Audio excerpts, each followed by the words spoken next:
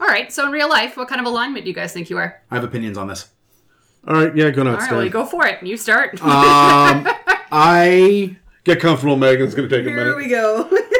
No, I honestly believe that 90% of our culture is what D&D would call lawful good.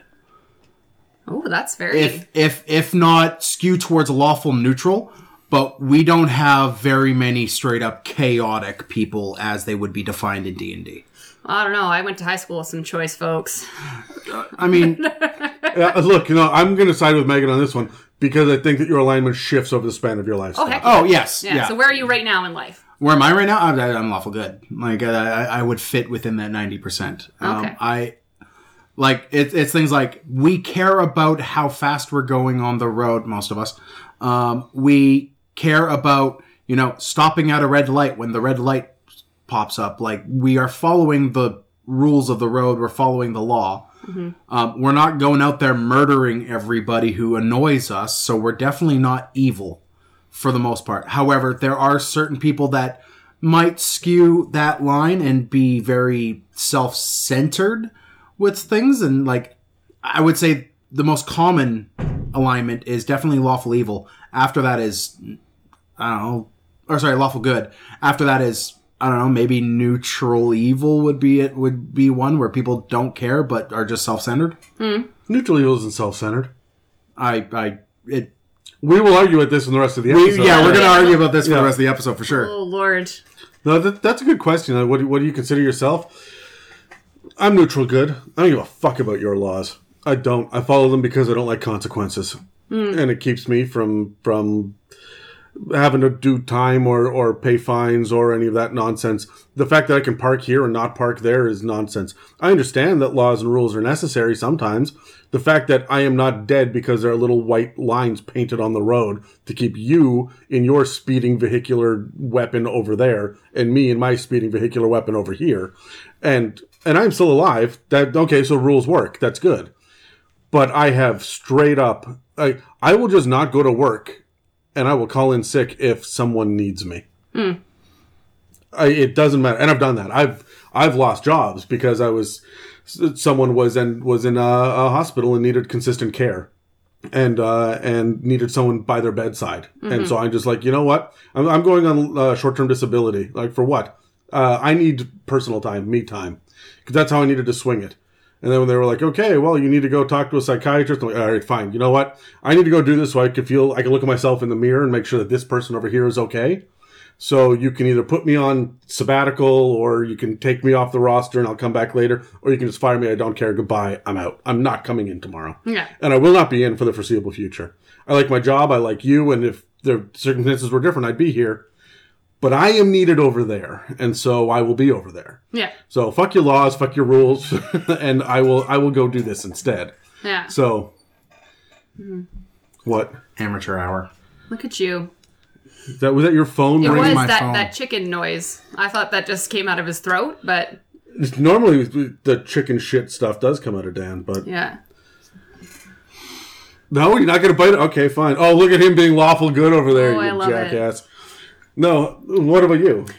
Weirdly enough, I am the exact opposite side of the spectrum from you. Yeah. In real life, I do play closer to like lawful good / neutral good. I'm that person that can't cross the street unless the sign tells me that I can. Like, and I get nervous when I watch other people do it. Yep, like, me I too. can't handle it. Yeah, you telling me the whole like I will just straight up not go into work if someone like is at a hospital and they need care. I'm like, they're at a hospital, they have care. I'm going to work. Right? Like, if someone's getting stitches, yeah, sure, that's one thing. If someone is in there because they're having a crisis of some sort, yeah. If someone is crying and they won't come out of their bathroom, yeah. And the only person they're going to talk to is me, I'm not going to be the person that says, I'm sorry, I have to go to work. Yeah. I don't even think about it. Fuck work. Yeah. I don't give a shit about not only the hiring or firing process. I don't care about monetary concerns or the fact that I need to pay rent at this point. Yeah. You directly in front of me need my help. So, and I think that is also a bit of our different perspective. Like, I need to work to provide for my entire crew, my entire family, because I've got children and a wife who don't work. I was really excited that you might have a pirate crew. you, I mean, you financially support several people as well, but like they're not dependent on it so much. No, they're more independent than, Yeah, than right. yours are. So I mean, there is that. I mean, I work because I have to pay bills. If I could not work, that would be fantastic. Yeah. Right? Yeah, but I've also had so many jobs that a job is a job is a job. Yeah. And this one is no different than 1,000 other jobs that I've worked, right? So that's where I come from. Yep. But you're all about law as opposed to... Yeah, I don't know. I'm that weird person too. Like, even if I call in sick or even if I have to do something, like I have to go through the proper channels. I can't just sit and do nothing in response to things. Or if I have to be somewhere, I will be there. Like, I try not to flake at the last minute kind of thing. Like, I have to Fight stay the urge. true and fight the urge to Oh, okay. adjust. Okay, so you're saying, if I hear you correctly, I'm the exact opposite of you. I don't flake at the last minute. Is that That's exactly what I'm saying. Yes, absolutely.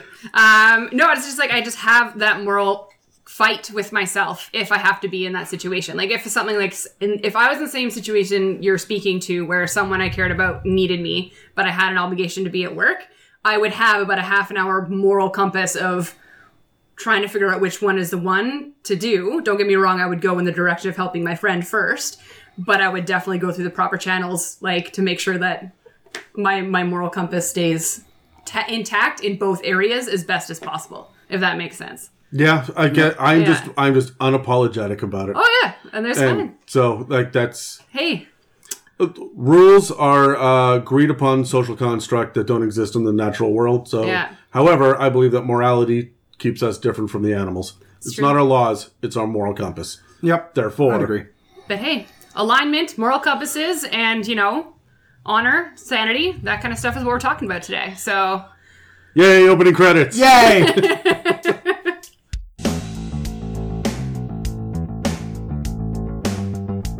Welcome to It's a Mimic with your DMs, Adam, Dan, and Megan. all right, welcome to another episode of the It's a Mimic podcast, the roundtable Dungeons and Dragons discussion where you never know what you're going to get. I'm DM Megan. I'm going to say that today because I feel like I can. And with me are Adam and Dan. And today we're actually talking about alignment and honor and sanity and different mechanics that we can use to flesh out our characters in our games. Yeah, these are the optional mechanics. Some of the optional mechanics that they put forth in the DMG and whatnot. Except for alignment, that one's kind of weird.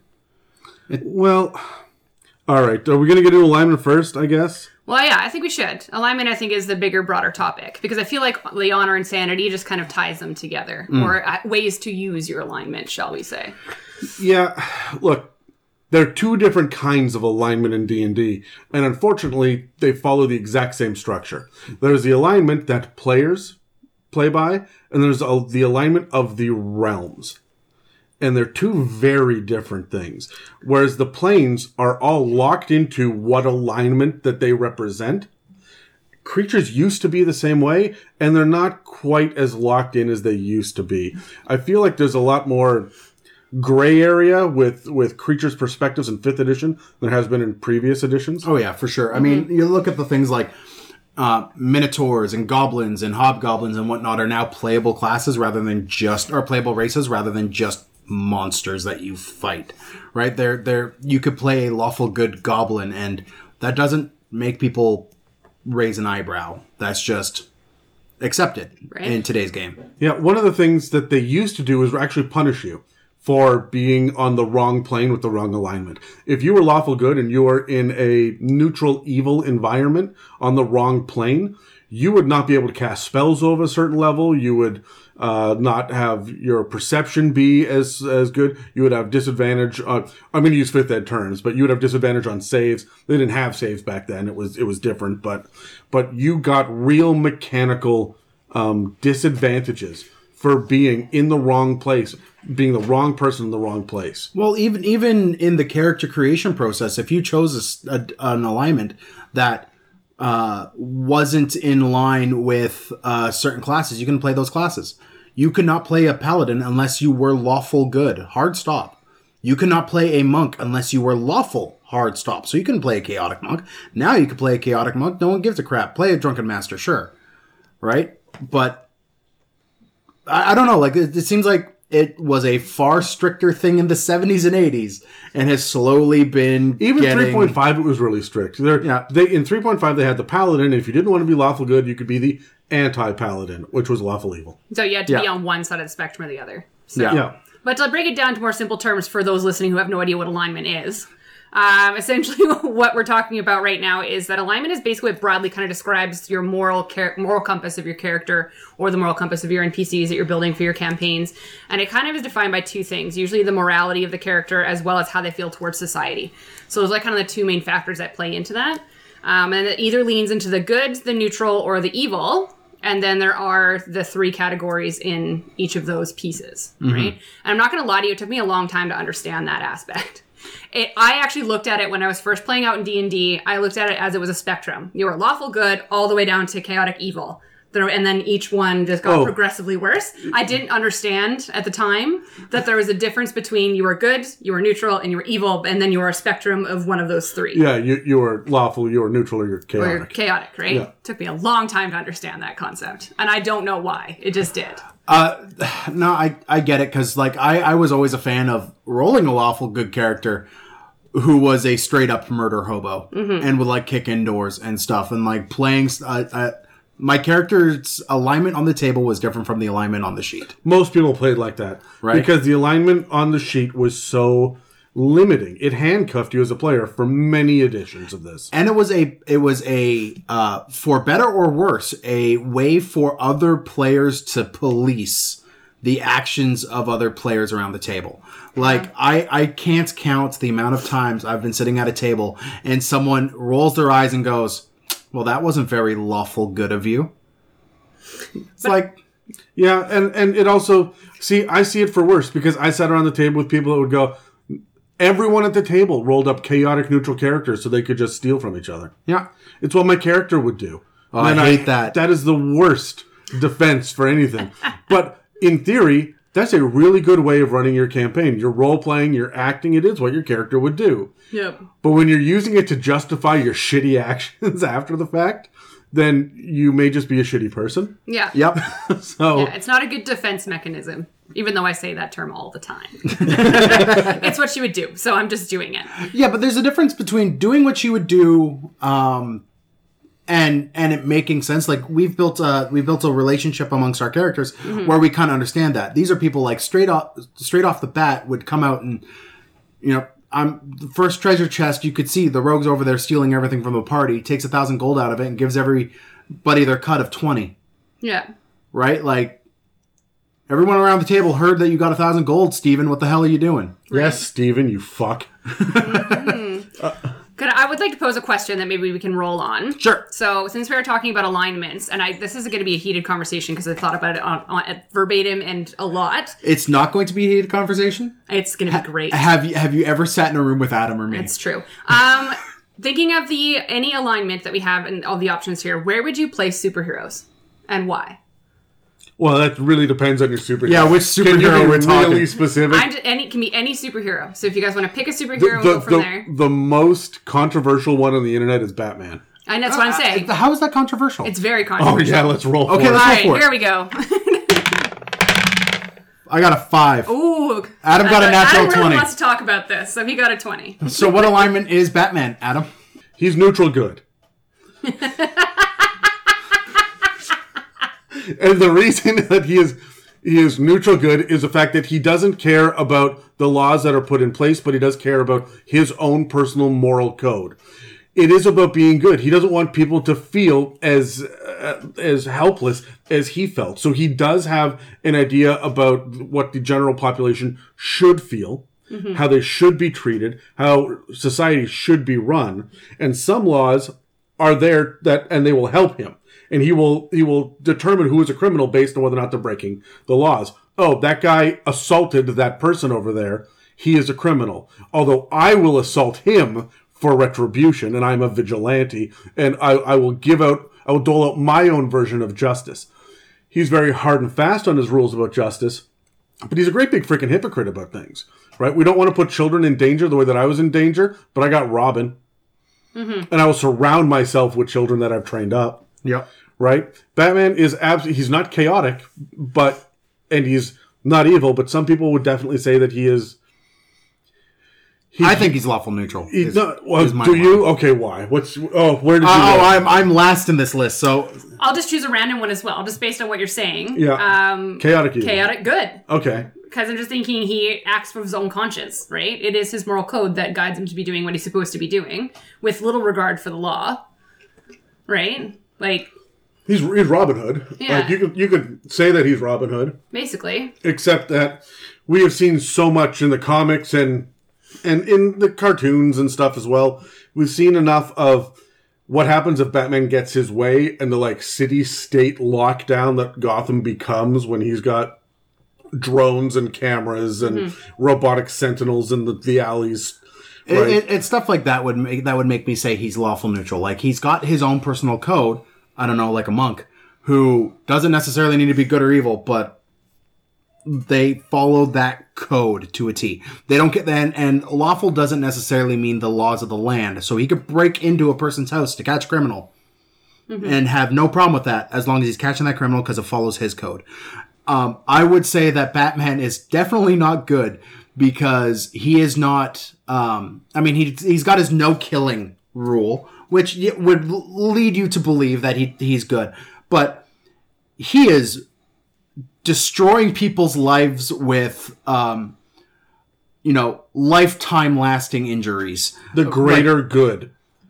Yeah, he's doing it because For the greater good. I No, put the not greater for the good good. in quotations like 9 times in my notes for this. Yeah, Greater good. The greater good. I love that movie so much. No, I would say he follows his rules. He is not he is unfazed by, he will do what he needs to do short of killing somebody. His line is killing somebody. He will do anything above that line. Anything above that line. He will maim you. He will incapacitate you for life. He will paralyze you. But he won't kill you. Only if you push him that far. That doesn't matter. That still fits him within the lawful neutral. The number of times that he's grabbed he- street punks and been like, hey, you know what? You're 14 years old. You need to stop doing this. This is your warning. He's not out there just breaking their neck right off the bat. And even organized crime, he pops in, appears behind them in the study and warns them first. Right? And then it is your choice. Here's the line, and I'm saying do not cross it. If you choose to cross it, here are the consequences. Yeah, and I would put that at lawful neutral. His line is established by his code. He lives by his code. But he only does that to criminals. He doesn't make. I know. I would disagree because he applies that code to the Robins and the Dick Graysons of the world, which is the big issue that Dick Grayson had with him, which is why Dick Grayson left. Right? Is his uncompromising BS. Batman's uncompromising BS. The fact that you said, he would gladly put up drones and stuff like that and have a full martial law city lockdown. That's lawful neutral. People safe. Yeah, to keep people safe by making them have no choice or no opportunity for freedom. He's lawful neutral, not lawful good. He's not neutral good, and he's not chaotic. So hold on. So your argument, okay. All right, let me get this straight. Your argument is that even though it's all for the greater good, and he only fights criminals and he protects those that are weaker than him, and he has really strict morals about the concept of what is good and how to uphold it, he's neutral? If you put it in that way, it sounds like he should be put towards good, but his methods are not good. So you believe that neutral. The ends do not justify the means? Yes. And so far as this whole Batman discussion, yes. This has been my favorite 5 minutes of my life. I completely, railroaded the process of today's podcast, but I'm very glad that I asked that question. Now, I will concede, you, Adam, are far better, You can just stop it far better. I'm okay. No. Yeah, You are a Batman aficionado. You collected his comics for years. You've read far more of his comic book run than I ever have. I'm running off of more the popular media perception of Batman. I was never a big fan of Batman, and part of it is because the uncompromising edgelord that he is. I can never get into it. So I'll concede on to you on this one because of that reason. I mean, I can't buy him as neutral good. I just can't. He doesn't care about if he's breaking a law or not. When you look at a D&D player, but he follows his law, like his code, to the letter and will not deviate from it. But so does everybody. Everybody follows their own moral compass. That's no, not. There's a difference between following a code and following a moral compass. He follows a code. It's not his conscience that set that up. It is 100%. It is not based off of the whims of his conscience in the moment. It is his conscience that set it up and set the guidelines, and he follows those guidelines to a T. If, like you said earlier in the cold open, our alignments kind of shift in our life, Batman's code never does. His alignment might, because someone pushes him too far to do something evil. Right. No. Listen, his code doesn't shift because he had to put up boundaries, because the whole point of him being the Dark Knight is he is the one that has to live in the gray area. Did you even see the second movie? He has to be the perceived bad guy so that other people can live safe from fear and tyranny. He puts himself in that gray area where I will have to fight that guy over there, that crazy supervillain, so that a police sniper doesn't have to take him down and live with that on his conscience. I have the skills to be able to take him down without murder, and other people don't, so I will be the one to do this, and that is his responsibility. So he sets a hard and fast line that he will not cross, but so that he can live in the gray area, and he has a true north to point to. True, but he still goes based on his conscience. He has even said multiple times that code is also keeping him just above that line. Like that code is also not just his anchor, but also his lifeline. It is both. His code keeps him from, because he has to live in the gray area. Yeah, he has to live in the gray area, which is neutral, which is why he's lawful neutral. He follows his code, and he's neutral because of the immorality. Neutral good. He will break a face. He will ruin a criminal's life if they cross his code. No, if they cross the code of good or evil. If they stray into evil, then he says, I will use any means except one at my fingertips. So it doesn't matter if I'm using the law. It doesn't matter if I use fear, like chaos, in order to be able to correct the wrongs and punish you for being evil. And so he says he is neutral good, because he says you cannot cross the line between neutral and evil. And the only line there is do not kill. I'm going to rein this in. Yeah, no, this is a can of worms and you've opened. That was very joyful. I enjoyed it a lot. But let's start talking about it in terms of D&D at this point. So thinking about how it kind of affects your gameplay on a regular basis, we can probably roll on this one as well. Maybe some do's and don'ts you guys might have around either DMing, utilizing alignments, or just playing as a character. Okay, cool.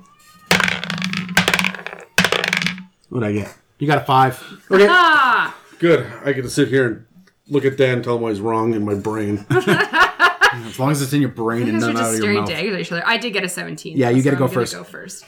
So when I think about how alignment affects gameplay as a player, something that I like to focus in on, especially if I'm trying to play something that is one side of the spectrum or the other, I kind of develop my own little code for my character.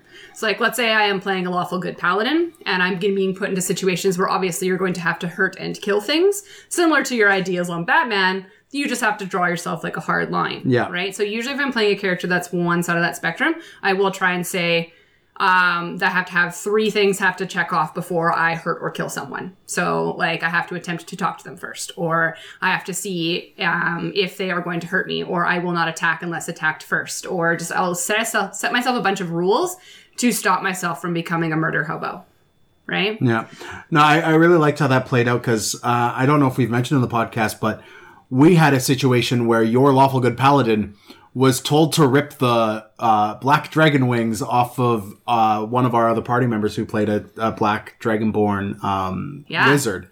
And you were just like, yeah, no, I'm not going to do that. And you were told straight up by a demon prince to do it. And you stared him right in the...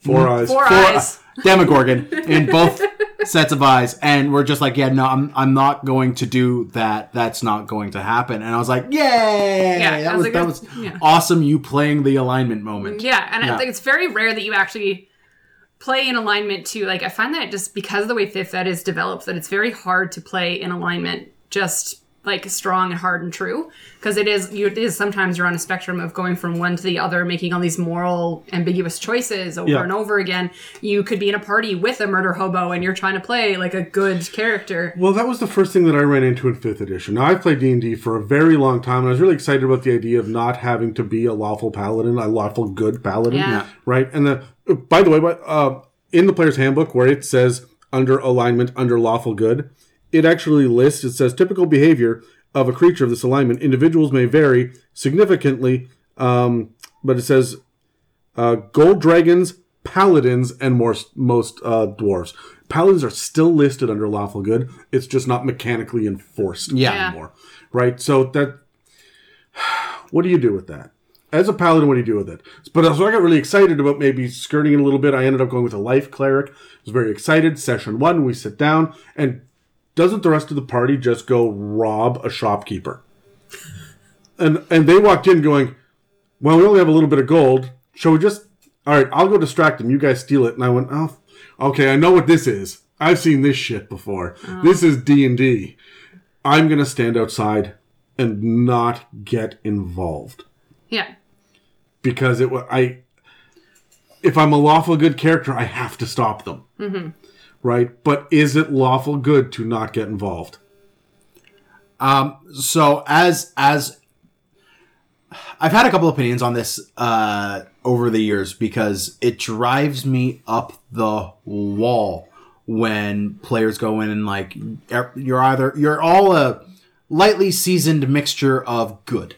Like everyone's either lawful good or chaotic good or neutral good. There might be one lawful neutral or chaotic neutral person in that mix, but those are the 5 most common in your average D&D game. Unless you have a druid who does, I'm true neutral. Locky is true neutral in the game. That's because his moralities begin and end with a bottle.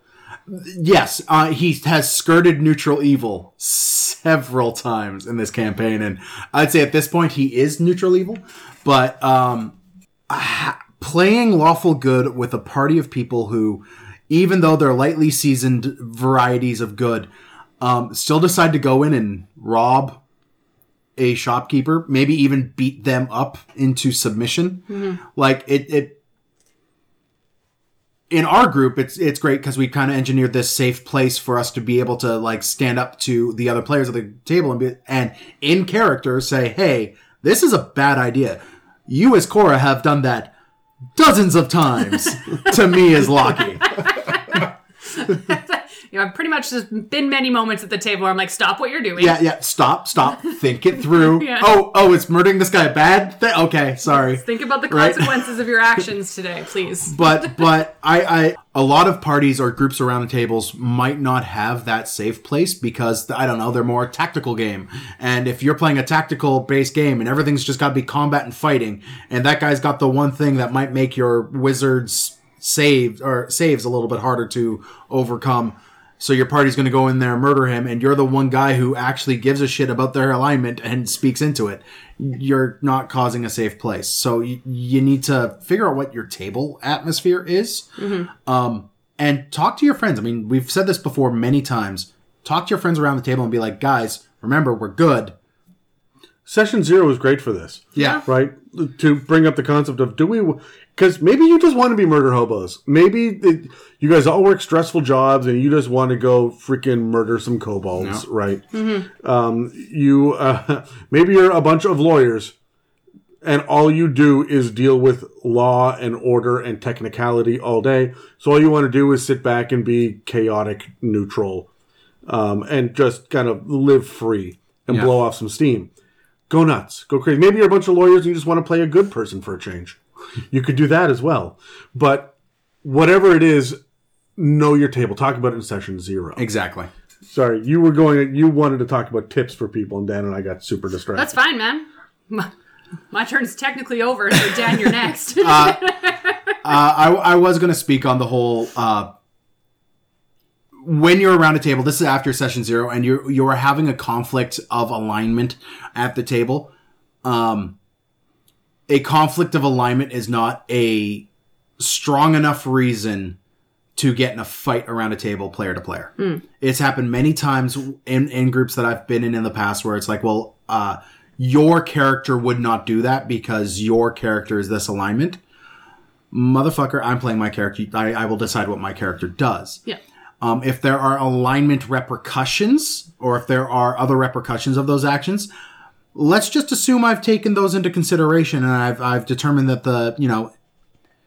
the ends justify the means. Yeah. In this situation. Well, do you feel like that might be like a DM choice, though, at the end of the day? That if your character did make a choice that might not necessarily align with what they're doing, could you take that empowerment as a DM to give them that consequence? I would definitely recommend it, but I would also caution DMs and players alike not to go too far with the repercussions. Like a punishment. As a punishment, right? Yeah. Like a lot of people...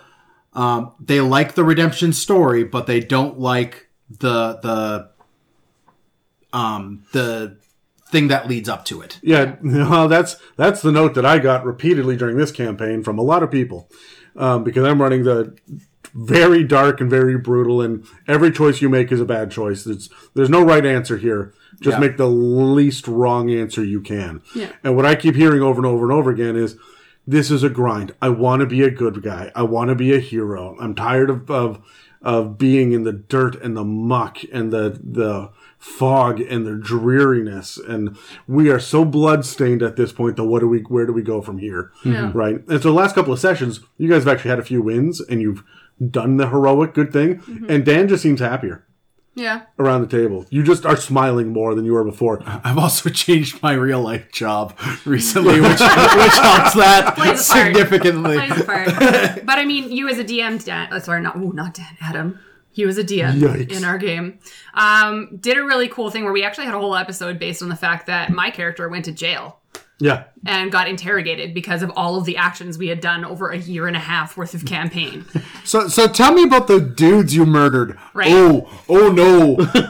And like me as the rogue is sitting there sweating bullets going, what is she saying to the cops? And again, I had to play, I'm a lawful good, technically playing a lawful good paladin who would tell the truth, technically. Yep. So, and the cops were friends. Yeah. Right? So it's not like you could just murder them and run away. No. And my character also would not do that. Yeah. But at the same time, I basically just role-played it in the sense of, well, I'm not going to lie, but I'm also not going to impose too much of the truth, if that makes sense. Yep. So would you consider that lawful good, or would you consider that something different? Because I thought about that after that game, being like, yes, I omitted the truth, not to... Your big thing, let me answer that for you. You guys were so late in the game, the fate of existence hangs in the balance, and you are getting bogged down with an interrogation. Yeah. I see it more as you prioritizing the greater good over the current law. True. I am a big fan of thinking that there are lesser grids within each spot on that, 9 alignment grid. Mm-hmm. Right? There's lawful good, and then there's super lawful good, which is, a little bit further up into that corner. Yeah. Right? We have played, and this is something I was going to hit on as well with, Adam, you're completely correct with the fact that alignments change around the table, and you could stay lawful good and make different decisions within that lawful good, but you are going to kind of float around. You said earlier, Megan, that you kind of viewed it as a gradient. I think that's still a fantastic way of looking at it. Yeah. That you kind of sit randomly on a point within that gradient. You're not just in one of those 9 squares done. Yeah. Right? You kind of float around. So in this specific instance where your lawful good paladin is lying to the cops about people that they've murdered, or at least been party to murder, you are sitting in that greater good, like you said, Adam, spot. But we have developed this character in such a way that you lying to the cops wasn't out of character. You're still lawful good, but it wasn't out of character. True enough. Right? And I find a lot of veteran players who come from previous editions hold hard and fast to what their alignment is and let that guide their actions. 5th edition is far less stringent. There on is this. a definition for each one of these, but it's summarized in a single sentence. Yeah. And then it gives you a couple of examples. And then it never really touches on alignment again until it talks about the planes. Right? Yeah. Are you done, Dan? Yeah. All right. We talk about players and alignment all the time. I want to talk to DMs for half a second here, because as a forever DM, alignment's something I think about all the time. The best thing that I've found is that your players, not the characters, the players will have a short attention span and do something they probably shouldn't.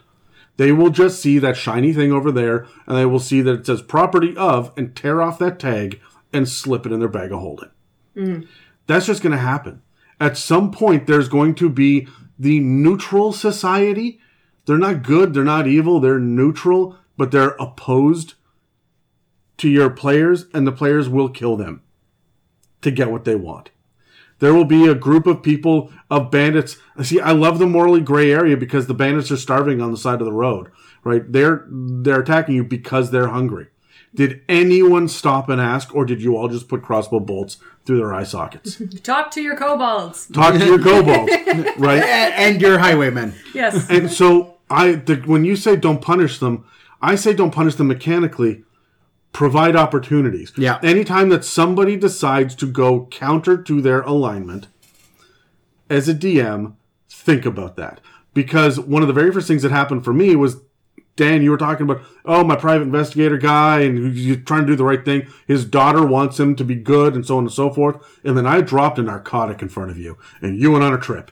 You jumped at that ability to do that. And I went, this character, this player is going to jump at the opportunity for pleasures of the flesh, whatever they end up being.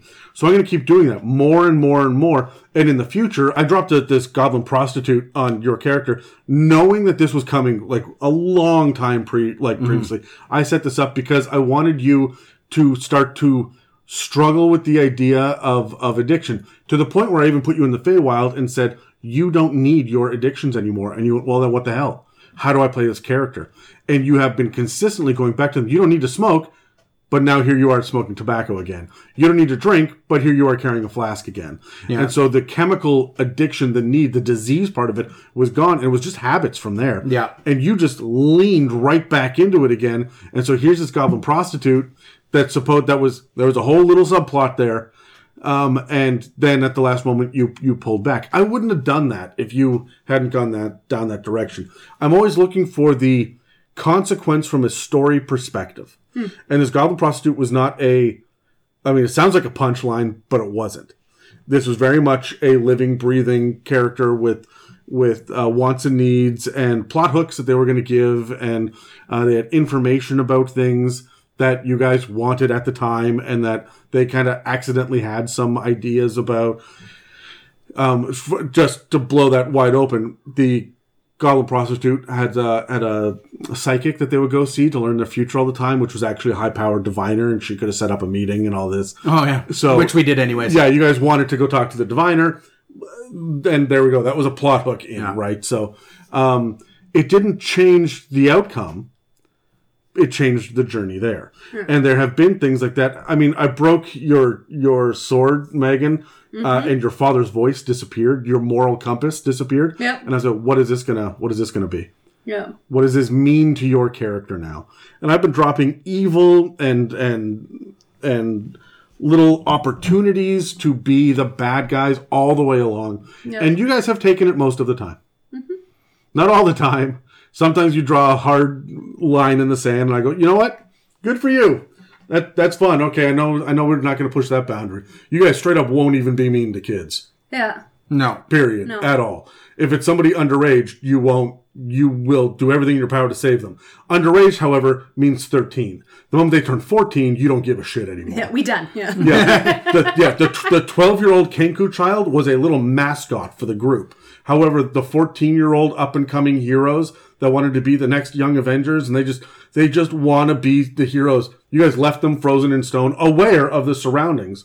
Or no, sorry, you left them dead. Yeah, they were dead. Yeah. You left them dead. You had the opportunity to resurrect them and went, They're not useful. The one that was frozen in stone, we brought back. Yeah, you brought back. After extended debate right in front of them. Yeah. Oh, absolutely. Yeah, where he could see and hear you. And the only reason you brought him back was because you needed his uncle to not be mad at you. Yeah. So you didn't give a shit about the 14-year-old kid. So there was a line. There was a direct line. In 10 years, when Dan's kids are teenagers, we'll see how this plays out See how it again. adjusts, Yeah. right? Yeah. But Well, I've said multiple times on the podcast that being a parent has flipped a switch in my brain. Like, I used to not. This is gonna sound horrible. I used to not give it didn't hit me too hard when something bad would happen to a kid on a show. Like some parent, left a kid in the middle of a park at a show, and that's just a plot hook for that character. Like even in you use it back and go, oh, yeah, that's a shitty parent. yeah, right, And that's it. right. Like awesome movie reference right now. Joe Dirt Oh, Lord. has a part where they leave the kid at the Grand Canyon and they drive away. Yeah. Shannon and I used to watch Joe Dirt often. That's very strange. I don't know. Strange. We- I don't know. choice. I don't know why we enjoy that show so much, but we really do. People are getting a view into your inner Yeah. workings right now. And we used to just watch it for laughs and stuff. I could barely stomach it. I could barely stomach it now because the parents just leave the kid at the Grand Canyon. What the hell? Yeah. And this on a deep level hurts me. You're not going to like Shazam. I watched Shazam. Shazam? Shazam was not I really like the movie. Again, anytime kids are hurt. Like even bullies picking on kids at school. I'm like, nope, do not like. Yeah. Well, I think you brought up a good point as well, Adam. Just in our campaign, an example of what can happen to a character is my character did lose her moral compass, lost her sword, and then the Half a person leg. she cared about the most got obliterated in front of her face. The next dungeon crawl we did right after that with that character, she made some of the dumbest decisions. Oh, yeah. Because she was just in a point I don't give a shit anymore. She Yeah. shoved her hand in a sarcophagus. She grabbed swords off of a stone. She destroyed a statue that might have been magical. She just didn't give a shit. To the point where the new character, Asriel, Terry's new character, was like, what the fuck is happening? Who is this person? At one point, it was what are you doing? Yeah, and you guys had to sit down and you fought it out because you came in as this lawful, good, moral character, Yeah. and you were not anymore. At that point, Right? yeah. And so, She got it back over time, but there was that dark period where Yeah. she did not have it.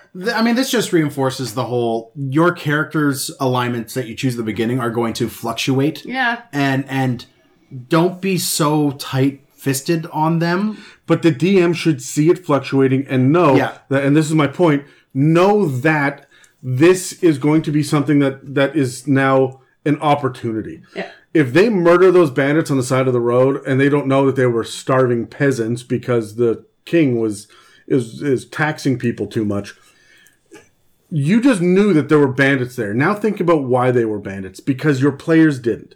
Mm-hmm. They didn't talk to anybody. They just went in and they murdered everybody. And then maybe you have a couple of kids on the road wandering around crying. They'll come upon them and be like, oh, why are you crying? Even if they don't give a shit.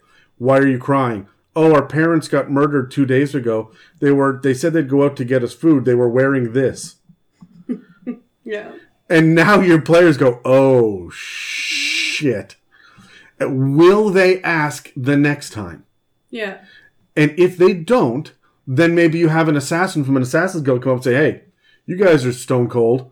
Let's see what you can do, right? We've got this mission for you.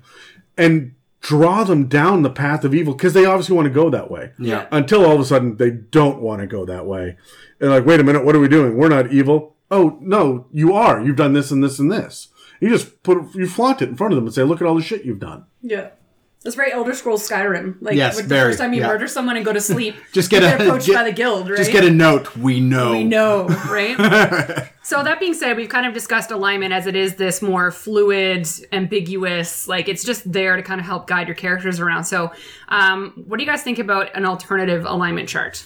We can roll on this one and see if we've got some alternative ideas. I got a 9. I got a 7. I got a 3. I would be completely okay if alignment just didn't exist. No, see, I don't agree with you because we need it for the planes. We need to have the devils versus demons and Yugoloth's conversation. We have to have where the Modrons come from and angels. But I don't necessarily think that those are things that require an alignment mechanic to exist.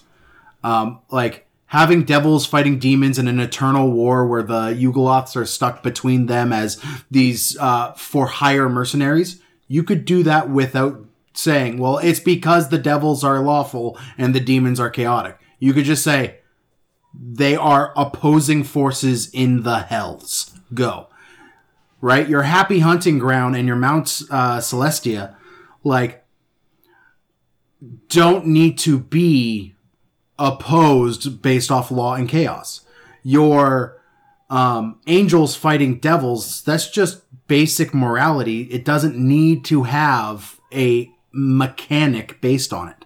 Right? That's why I'm like, I would be okay for alignment to just kind of go away. They have been slowly removing its importance in the editions as we're going along. For players, though, not for the planes, man. For players, and I mean, I get that that's how you define what the planes are now. I don't think they're necessary. Right?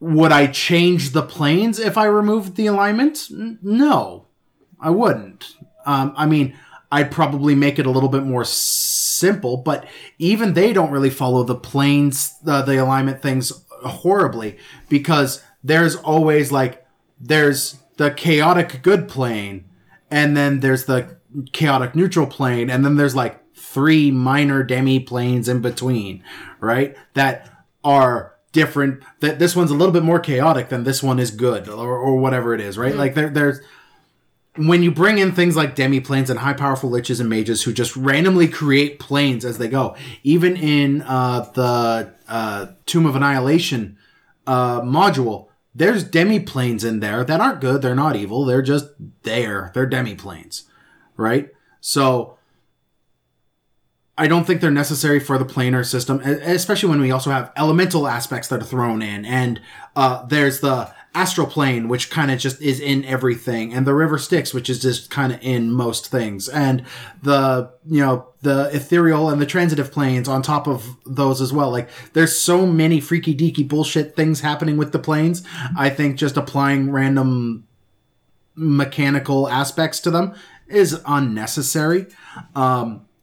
If there's anything I would do that is alignment related now, it would definitely be to have a character's actions just have a little bit more of a consequence than they do. If your party of characters, regardless of what their alignment is, robs a store, they are now criminals. Have the town guard go after them. I don't care if they're heroes. You just said, though, don't punish them. No, I'm not saying... I didn't say don't punish them. I'm saying you don't have to have that hard mechanical rule for alignment to punish them. You don't need it there. He did say that consequences should be there. Consequences matter. So story-wise, consequences, mechanic-wise, not. Yeah, exactly. That's what I'm trying to say. All right. But you are next, Adam, so what are your thoughts? So my thoughts are I disagree 100% on the planes. And it is simply because we don't have anything like that anywhere else. That is definitive D&D planes. Even when it was the world tree, they still all had an alignment attached to them. And we don't need them, but that gives so much flavor. And it gives an idea of where you're heading. Lawful good does not mean stupid. And a lot of people play it that way. A lot of people play, Look, I hate lawful stupid. If you're playing lawful stupid, fix yourself. But unless you're playing a lawful character who's got 6 int. But having the lawful good, like the angels come from Mount Celestia and they come down and they say, hey, look, here are the rules. And they just give hard and fast good rules. And here's a good rule. No longer eat meat. Everyone is going to be a vegetarian because we will no longer hurt any living creature with a heartbeat.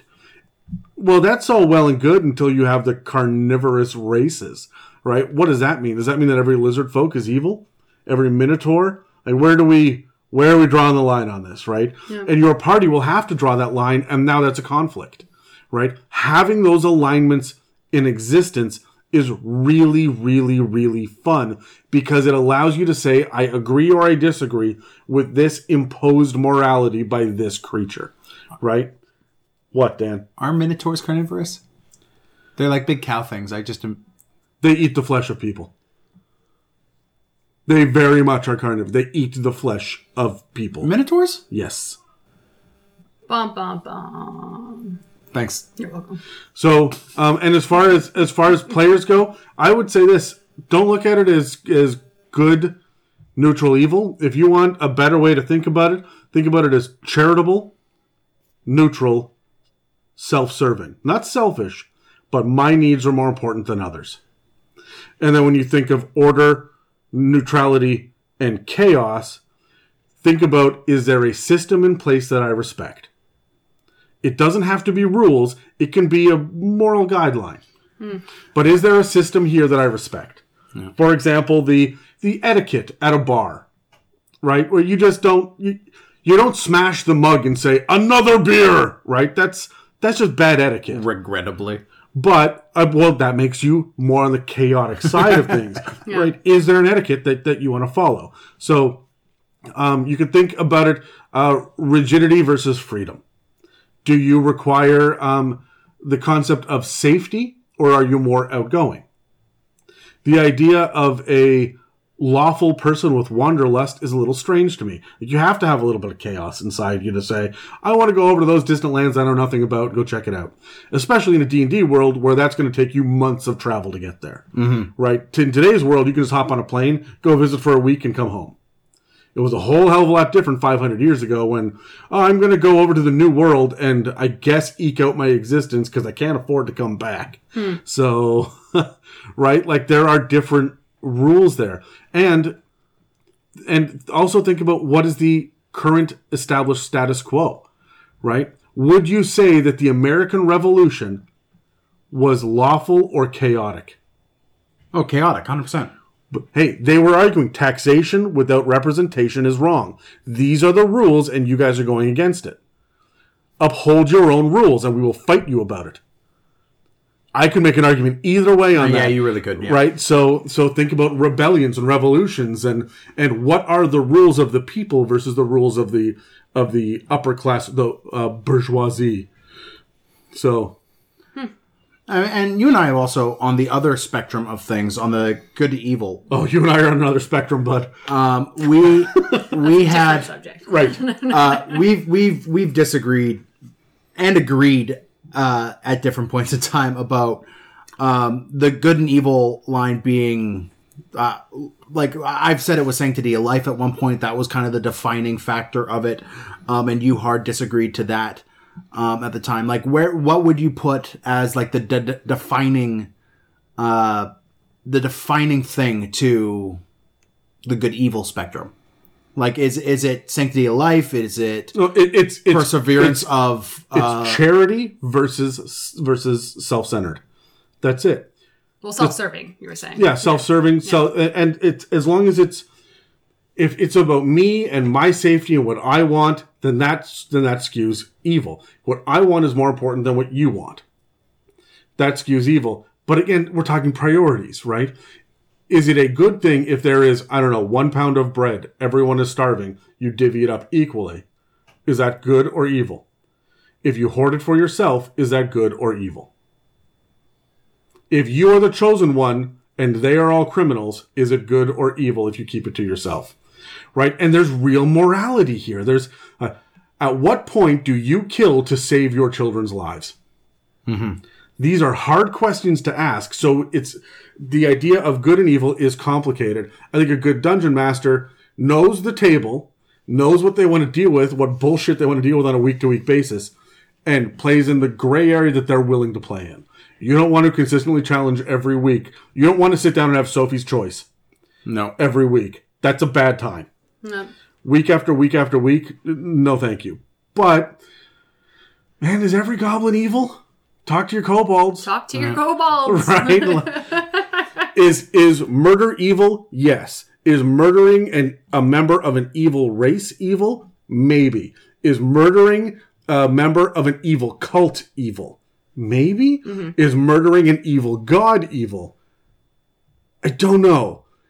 Where are we on this spec? So, like, there's qualifiers there because conditions. You as a dungeon master have to keep your mind open. That's Well, and this goes back to us, as a DM, just being aware and attentive, because not only do you have to kind of balance that, and we would encourage you as DMs to definitely play on that for sure.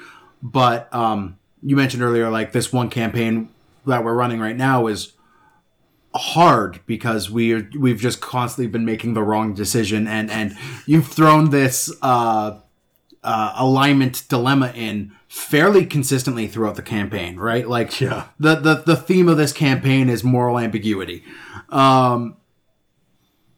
And I'm not saying it's a bad campaign at all. We've been thoroughly enjoying it, but it was definitely something we originally intended to last 6 months and has lasted 2 years. I guess the question is, there's a big difference. Here's this will summarize it up. There's a big difference between which of these are the two greater of these two options are the greater good, and which of these two options are the lesser evil. That may sound like the same thing at first, but it's a very different question when you're making people ask it over and over and over again. Am I the bad guy? Because sometimes the answer will be yes. Yep. And as a DM, follow those plot lines, but know when to let them go too, right? Megan, you've listened to us babble here for a while. Well, at the end of the day, like when it comes to being a player, I like the fact that the alignment chart gives you the ability to kind of make a choice of what direction you want to push your character to start.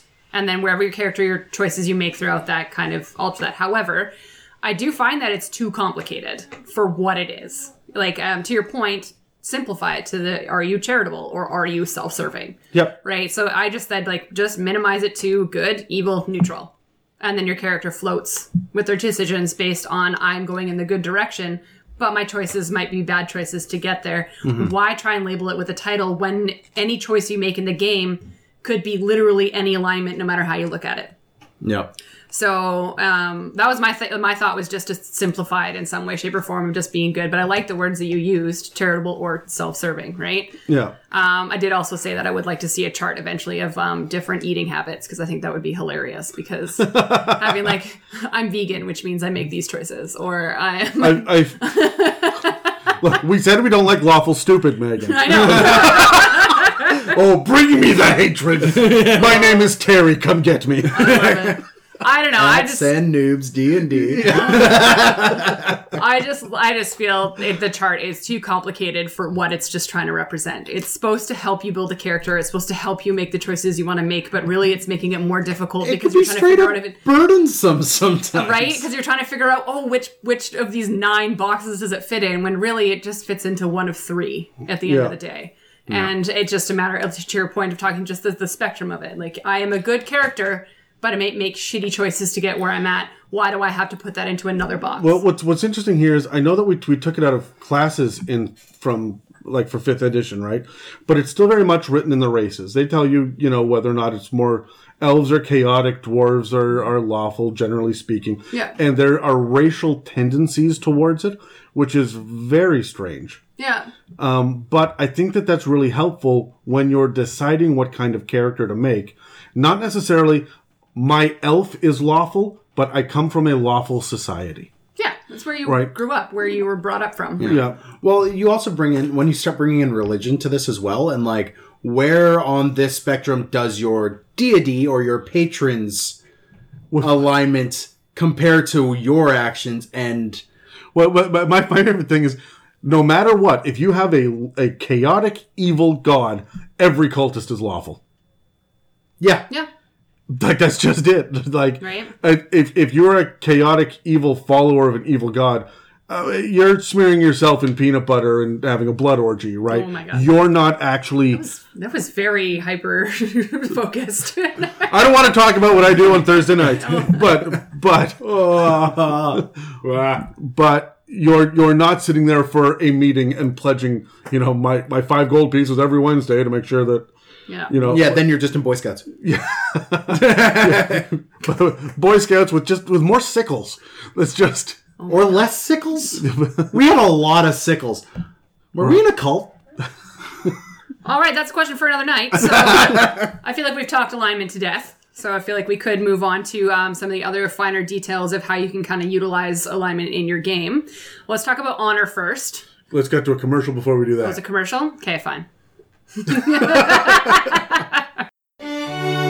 Hey guys, Dan here with It's a Mimic. We are having another mailbag episode, mailbag number 7, on March 19th, and we are still looking for a couple questions. We will answer anything under the sun. If you've heard the other ones, you know this well. So hit us at info@itsamimic.com and we'll throw them on the sheets. Thanks, guys.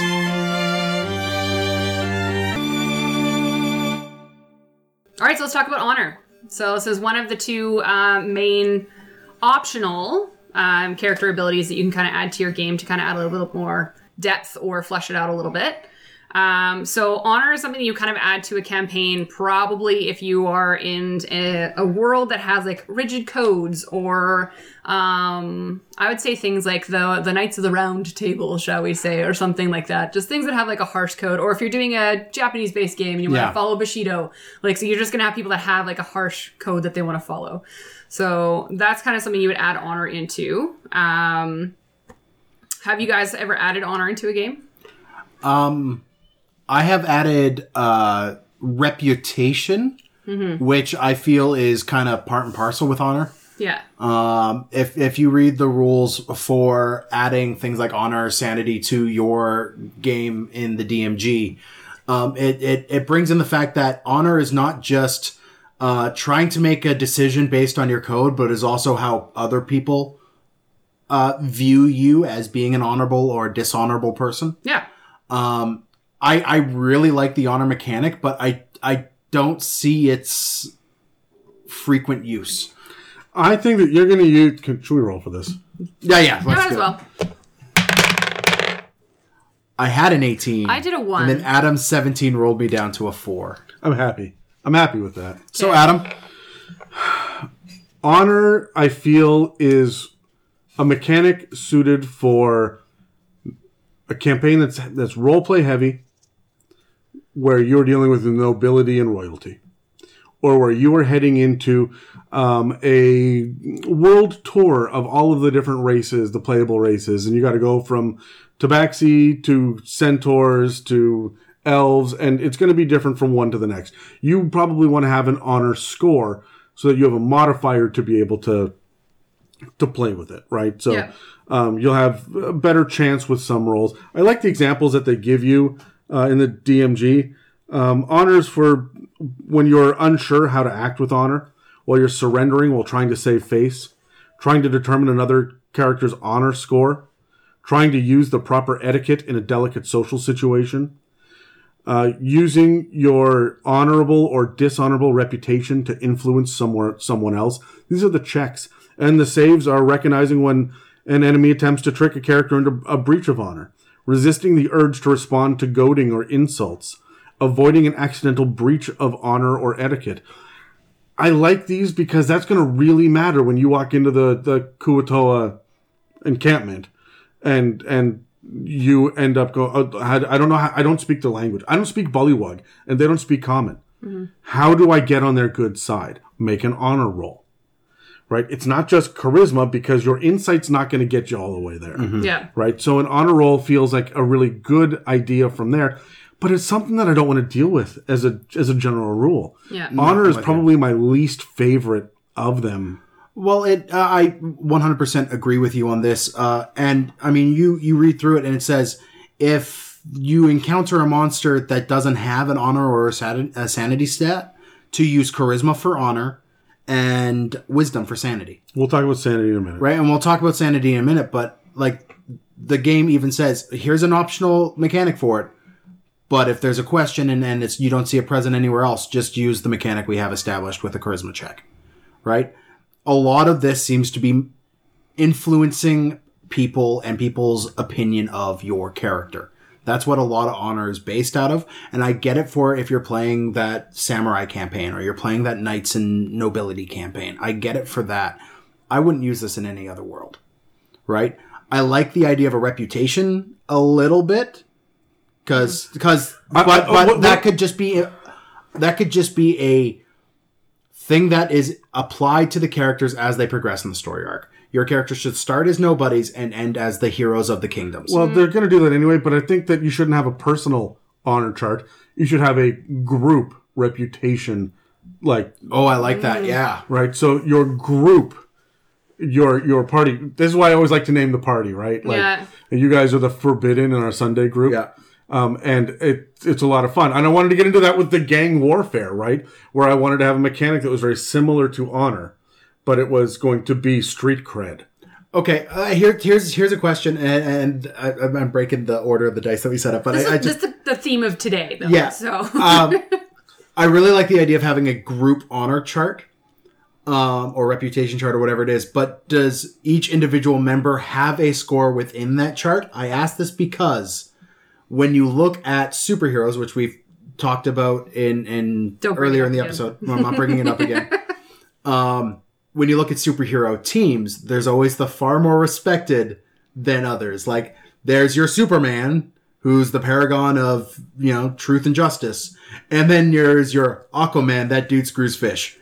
Okay. And I mean, Aquaman is a great superhero. I love him as a superhero. Because he screws fish? No, because he's actually an incredibly intriguing character.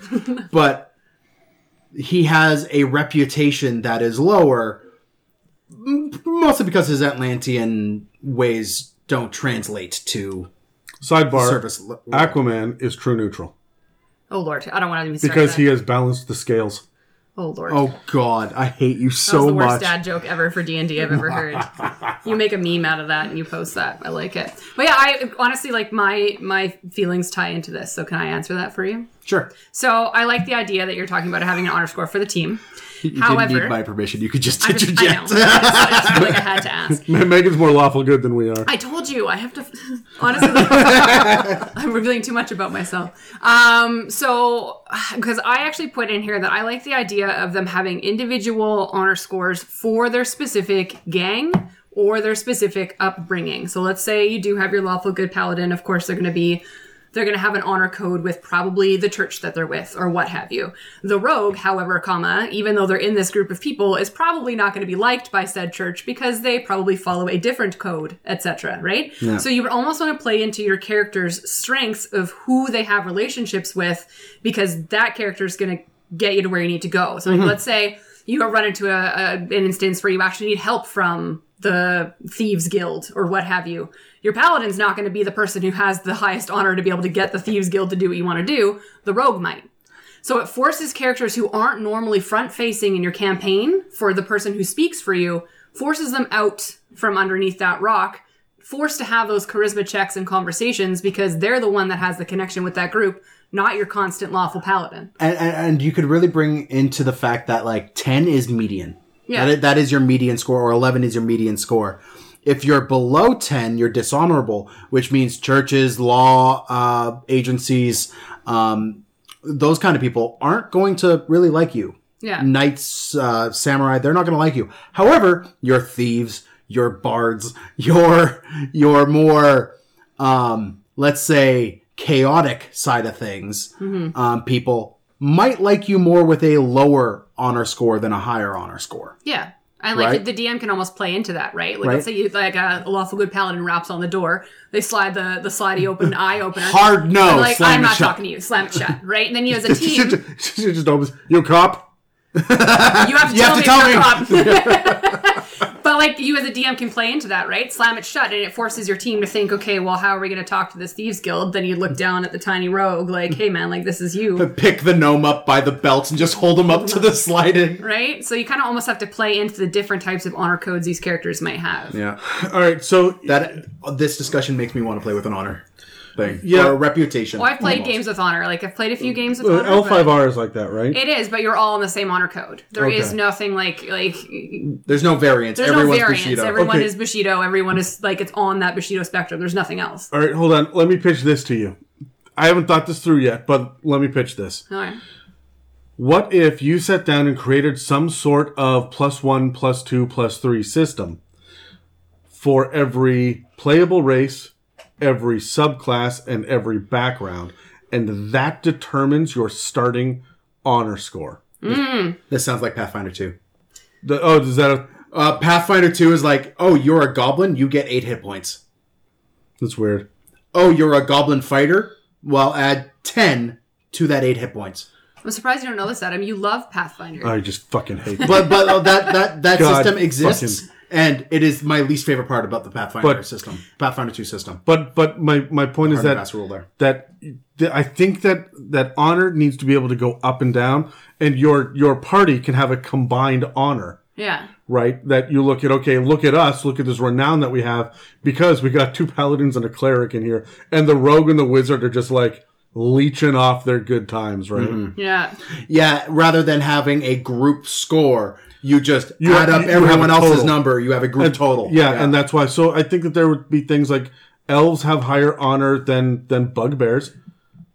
So do you incentivize having a higher honor? Like, if you guys hit a certain...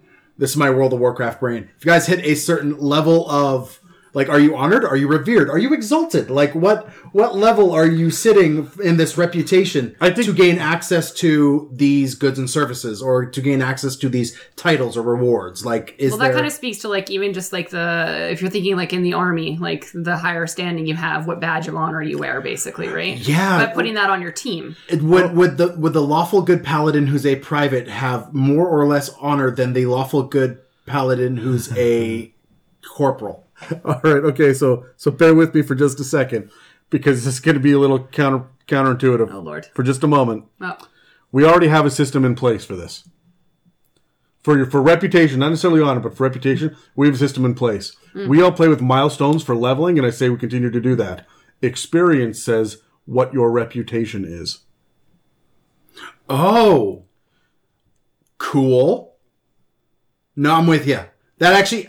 You just have to have experience points given to role play scenarios and exploration scenarios and magic item scenarios, right? Like, so there would be more to it, but if you are the Dragon Slayers and you have killed, CR-17 beasts, your names are spread among the land. Yeah.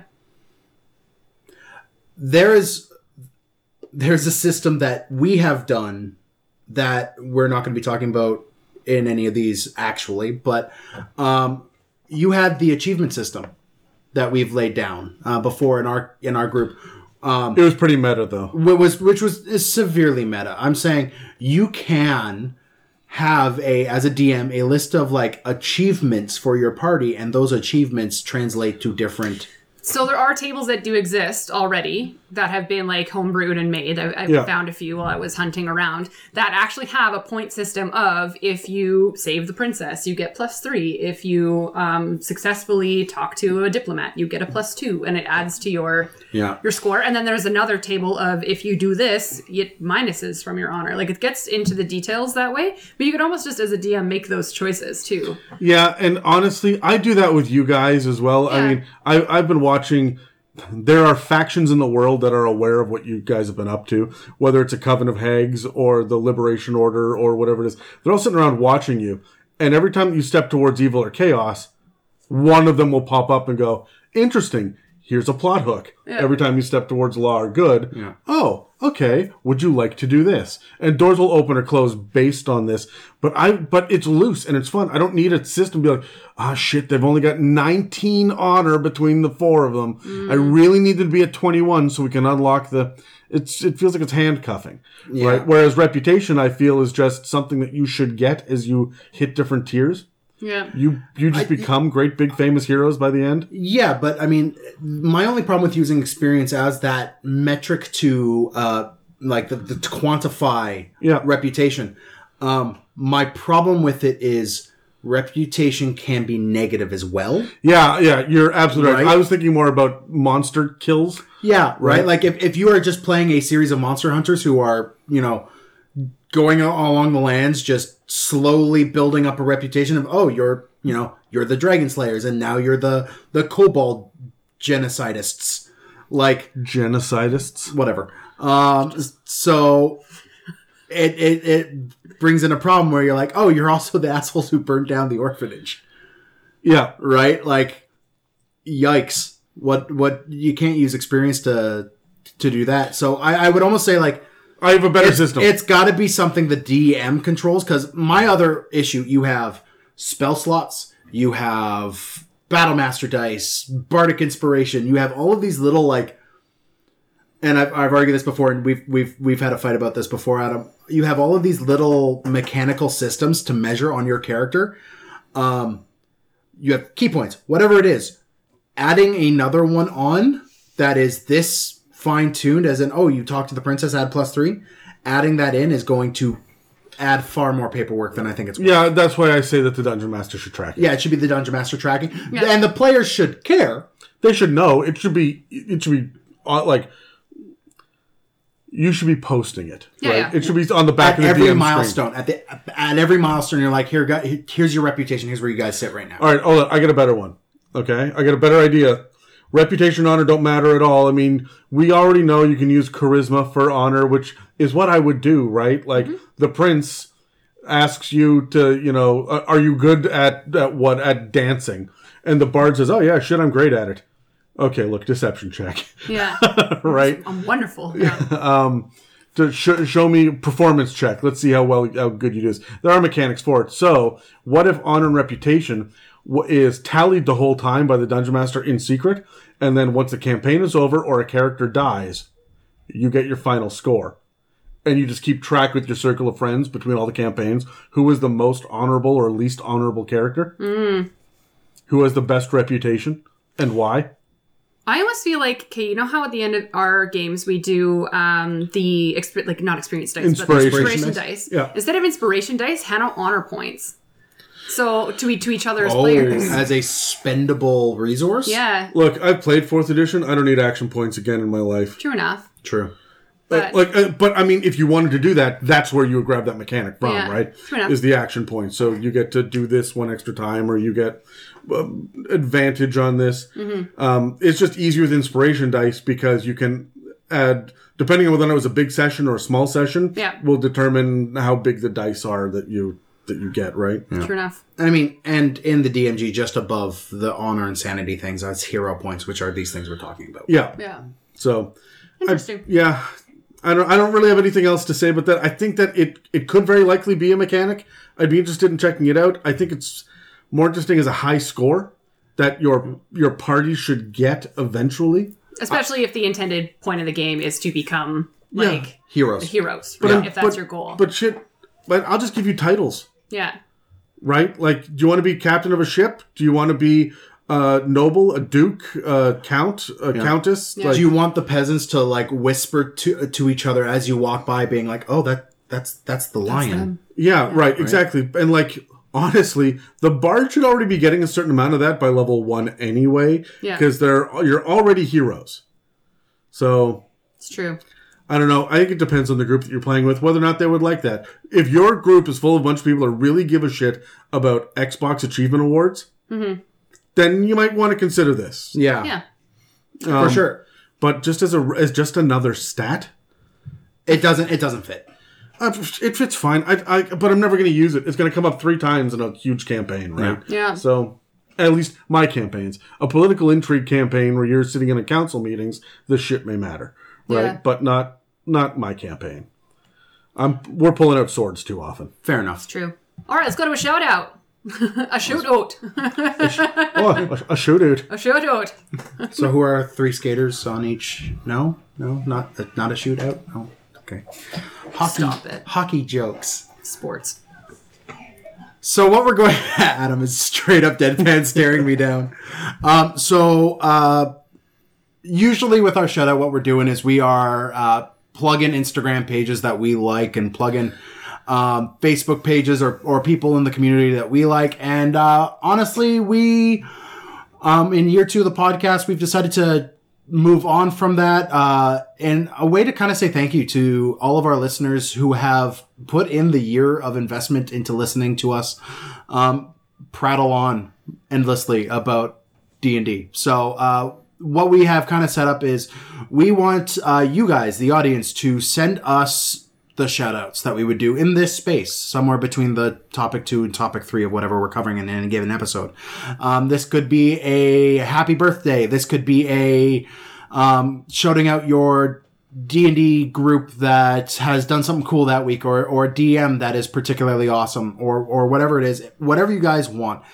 We want you to send us out an email at info@itsamimic.com, and we will, in our own voices, do your shout out for you. Also, if you want to give yourself a shout out and you want to just give yourself the accolades because you had a really cool idea, or you're starting a brand new online campaign, or hell, you're one of the donors on our website because we can't see who's giving us donations. No.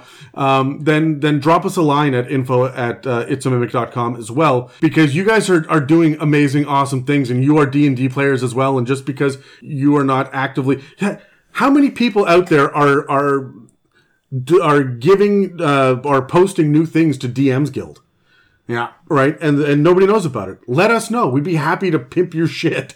So give us an email, drop us a line, let us know. Don't do it through Instagram or Twitter or whatnot. Hit us up through the email address so that we can keep it all in one place. And once a week, we will randomly select, we'll roll a die, and we will randomly select which shout out we want to do. And I think we're going to start doing that on the very next episode. So Yeah. Cool. And Megan is going to be the person that does it every week. Oh, okay. Am I intern Megan now? Did I get that job? I'm just kidding. Do I want that job? No, you're definitely above Coffee Bitch as well. So Oh yeah. we can have you be executive assistant, Megan. Oh, good. I like that. We can have Brad is going to be mailroom Brad. I like no, that. he's human resources. No, he's not. There's nothing human about that guy. He's a lizard person. Oh Lord, creature resources. There you go. D&D terms, shall we say? He just sits there in a mascot costume. It's the forked tongue that sells it. Yeah. Oh Lord. Anywhoozle, so let's get into talking about sanity score. Any hoozle? You heard me. Okay. We're talking about sanity here. Everyone gives me shit for mispronouncing and making up words. I didn't mispronounce any hoozle. And making up words. That wasn't made up. That's normal. I've heard that many times. Thank you. I hate you people. Yeah. Talking about sanity. So, sanity score is something that you normally traditionally would be implemented into a game if you're doing something horror themed, like a Call of Cthulhu type game, or like a sci-fi aliens unknown game. Or... Cosmic horror really leans into Yeah. it, but even if you're going to do like, hey, you know what? We cut off limbs in this game with our crit table. Yeah. You can do sanity on that as well, right? Right? So someone considered to have like high sanity, be someone's like level-headed, knows what's understanding, like understands how to deal with different circumstances. Low sanity just kind of really means madness, unable to control yourself, like all that kind of stuff, right? So sanity rules kind of dictate the same way honor does. It's a point system that it allows you to do checks. So you have your saves and your checks and things like that you would go through. So if you're going to be doing a sanity check, that'd be something like if you're trying to decipher a piece of text on a written paper, or overcome the lingering effects of madness, comprehending a piece of alien magic, or maybe a magical item that you don't understand, or anything that's foreign, to try and understand it. So you might call for a save if your character runs the risk of like succumbing to the madness. So seeing a creature from a far off realm, or making direct contact with a mind of an alien creature, or being subjected to spells that affect your mental stability. I mean, we in our last campaigns literally stared into the eyes of gods. So we all Not had just to- their eyes either. Dan started into the abyss of gods as well. right? And resisting an effect or conferring, or an attack spell or something that might go against, dealing with mind flayers, like that kind of stuff, right?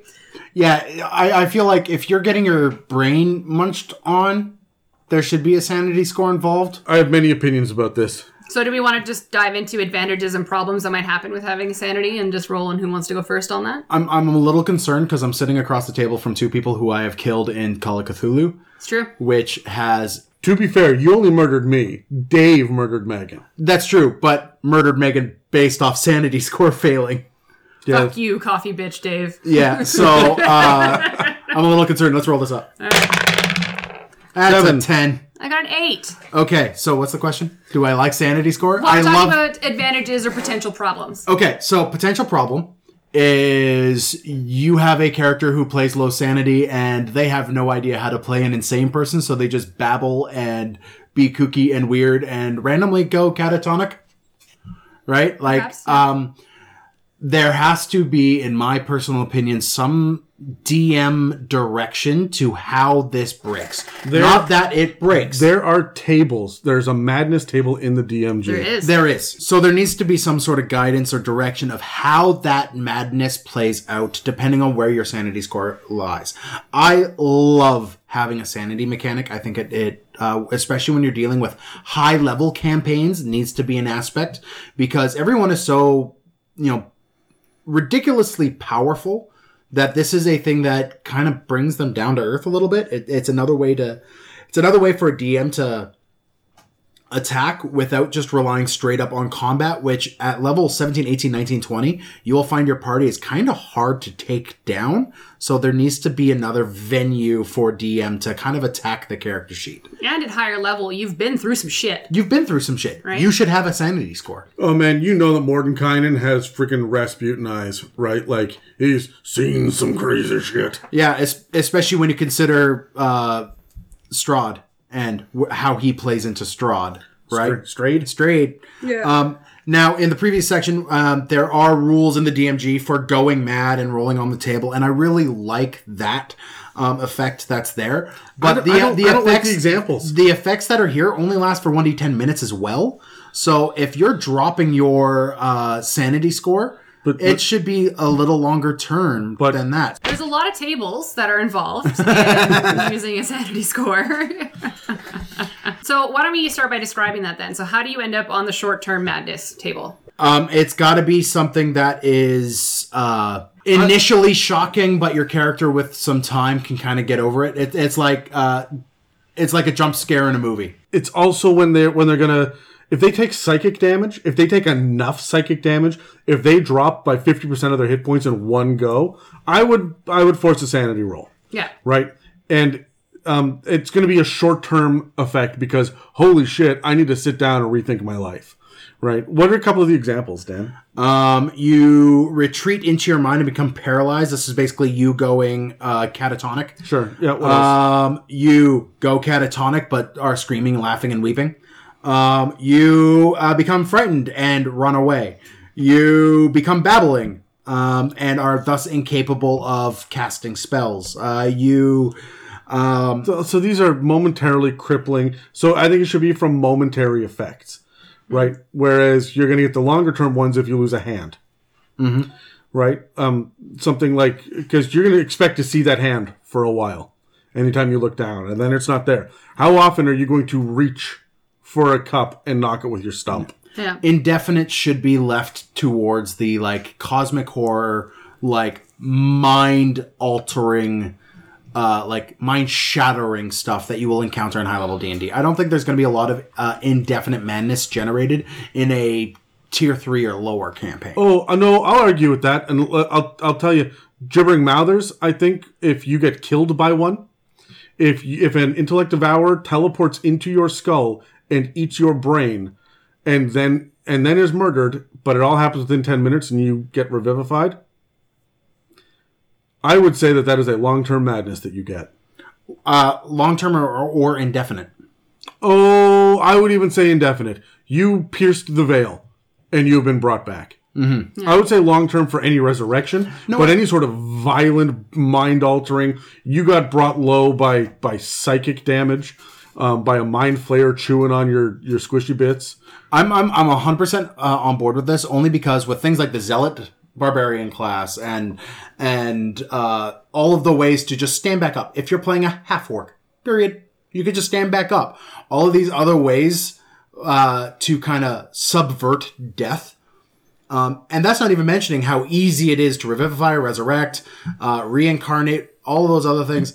Well, I think there needs to be more of a price, a long-term price for death. It bothers me as a player and a DM that if my important NPC dies and we revivify them, it was a Thursday today. Like, are they just going to go home and be normal? Oh, death is cheap in D&D. Death is cheap in D&D. Well, we talked about that during the Death of Character episode. We talked about the fact that being as a DM, you could add consequences to having to be revivified and brought back to life. And honestly, the sanity score is the easiest way to do that. And the best. Yeah. Right? Like, I don't like necessarily how the sanity score works in Dungeons and Dragons, how they laid it out in the DMG. Well, we use it in my campaign, right? We use it on Sundays. Yeah. It doesn't come up often, but it does come up occasionally. Sometimes more often for some people than others, Dan. Yep. But I made poor decisions. You've made poor decisions, but I really stole it from the Call of Cthulhu. Yeah.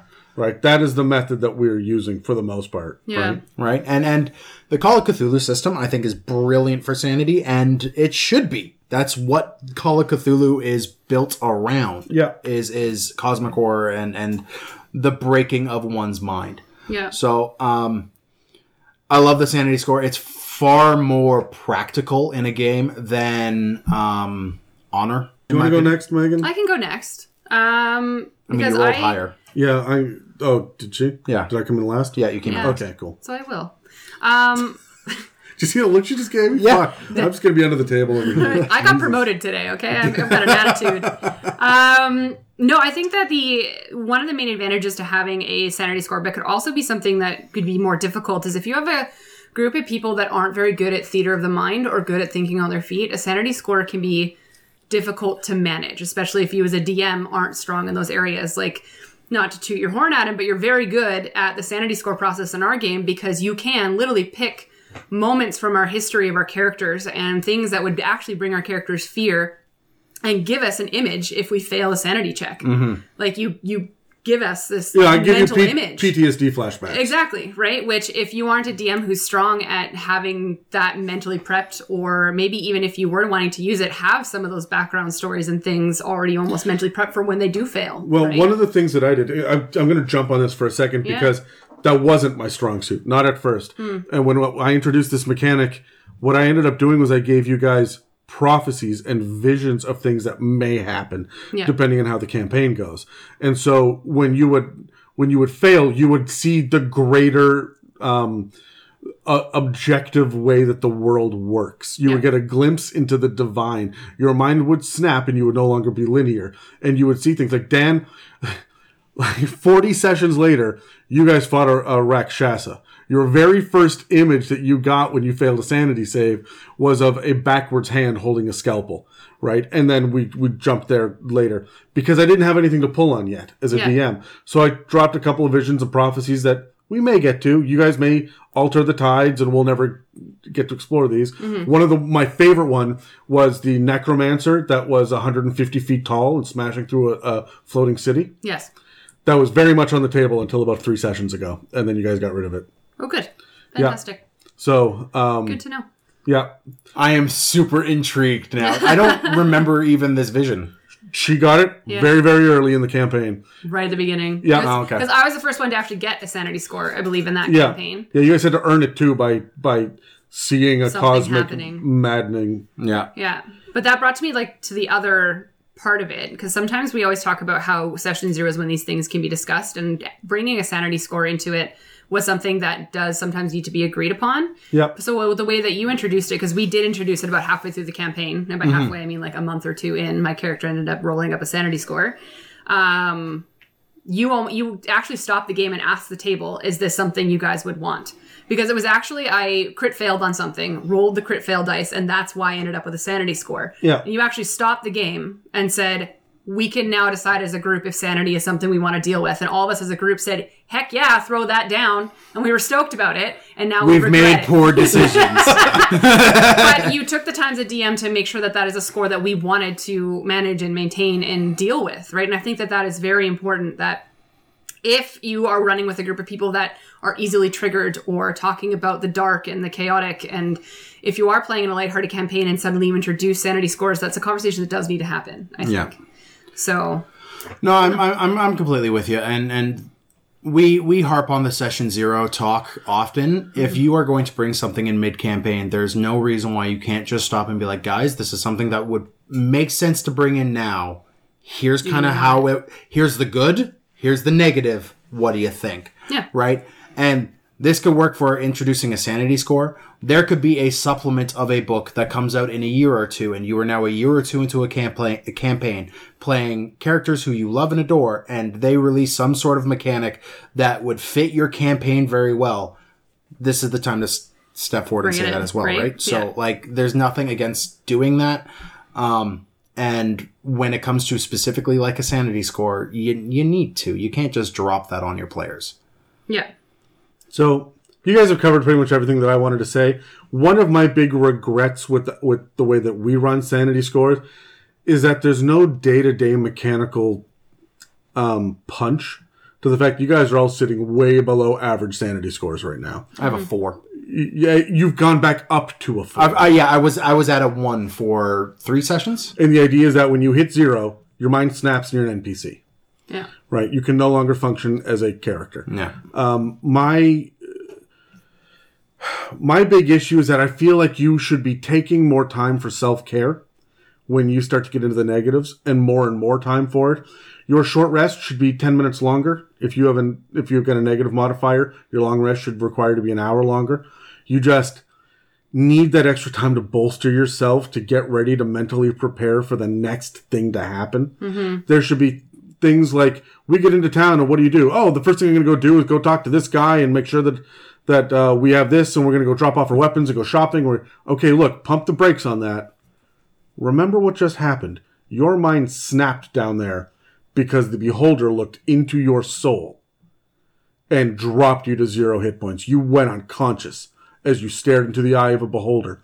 Its teeth, its slavering maw was coming at you, and the next thing you know, you are breathing and the cleric is standing over you.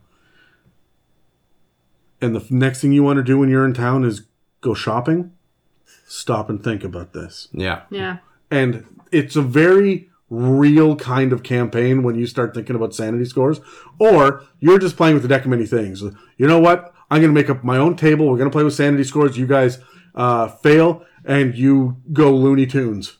Mm-hmm. And play it that way if you want. If it's a comedy campaign, do it. But know your tone, know your feel, make sure that everybody's on board right from the beginning. Because mental health, you're right, can be a triggering thing. But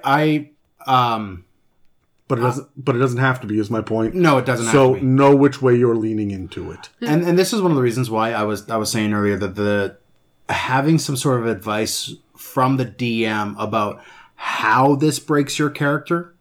I think this is one of the very few instances I would be okay with a DM telling me how I should play my character. A little bit. Yeah. Right? Like, or coaching him in that direction. A coaching in a role-playing direction. Because we have done the whole, hey, Dan, you're at 1 sanity. And let's be completely honest, Lockie's mannerisms didn't really change that much at all. I was a little bit more rash with decisions and But again, that was big picture. That wasn't in the moment this round. No. I'm twitching. Mm-hmm. Or there's a tear running down my cheek. And like, how real do you want to get with it? Mm-hmm. Yeah. And that is a big question, right? And I think there are going to be some barbarians that I'm just going to go drink. And now we've just created an alcoholic. And is this fun? Are we having fun? Yeah. Is that what we're doing here? Yeah. Right? Like, we got to really stop and ask, what does a sanity score mean overall? Is everyone around the table aware of the ramifications of playing with one? Mm-hmm. And you as a DM and as a player need to sit back and say, you know what, this is the tone I'm going for. If it's a big, heavy campaign and someone loses their sanity score and just says, I'm just going to pee myself and I'm going to go smear like shaving cream all over the walls over here and then write the name of my mother and I'm going to pee again. You're in the wrong campaign. yeah. Yeah. I'm not saying you're wrong. I'm saying it's not the right fit for this. Yeah. Right? And so that just be aware of what your circumstances are and work with your DM. And the DM has to be aware of this ahead of time. And this also bringing in a sanity score brings in other problems as well as character retirement. At what point does your character just say, enough of this shit, I'm done, and walk away? Right? It's a lot harder to quantify that with a strength score. It's a lot harder to quantify that with a wisdom score. Sanity, you could quantify that really easy. You hit a 5, your character is broken. Probably done. He's done. Right? And that could be a bitter pill to swallow if that happens to a character you love. Right? And based off a couple failed rolls, now you know your character would probably be done and leave. Yeah. Right? So you have to have a discussion with how this plays out. And this is why I go have a discussion with your DM, where your DM kind of guides you, but at the same time, you two come to an agreement of where you are going to be sitting as a character because of this. I also think that you as a DM need to be able to reward sanity back. Mm-hmm. Right? If you are going to have 10 days of downtime with your party and your friends and your beloved NPC and the NPC you fell in love with, and you're going to spend all your time grooming your horse for inner peace and whatnot, maybe you can roll to gain sanity back just from taking a vacation, just from breathing and saying, maybe you say, hey guys, enough is enough. I need a break. We're mid-dungeon, but fuck this. Let's get out of here. And the rest of the players should say, yeah, okay. We will come back. This is a mission we didn't finish. Yeah. And maybe we'll come back later because we mapped out the first half of the dungeon. I mean, more goblins will move back in. But we can come finish this later, or maybe it's just something that doesn't get done. Yeah.